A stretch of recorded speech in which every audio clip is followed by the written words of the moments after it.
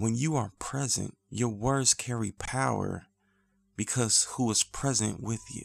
You are present in His presence. When God says, ask and it shall be given to you, what are you asking for? What are you pursuing?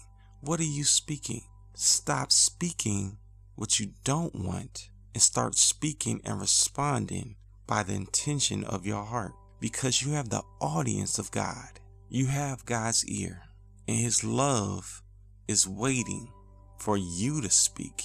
And what I mean by that, we are not living in who we are. We have accepted living a powerless life. We have forgotten who we are and in whose presence we are in.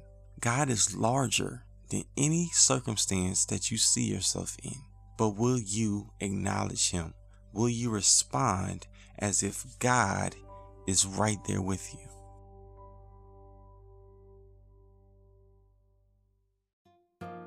Are you enjoying the Reset Your Life Now podcast?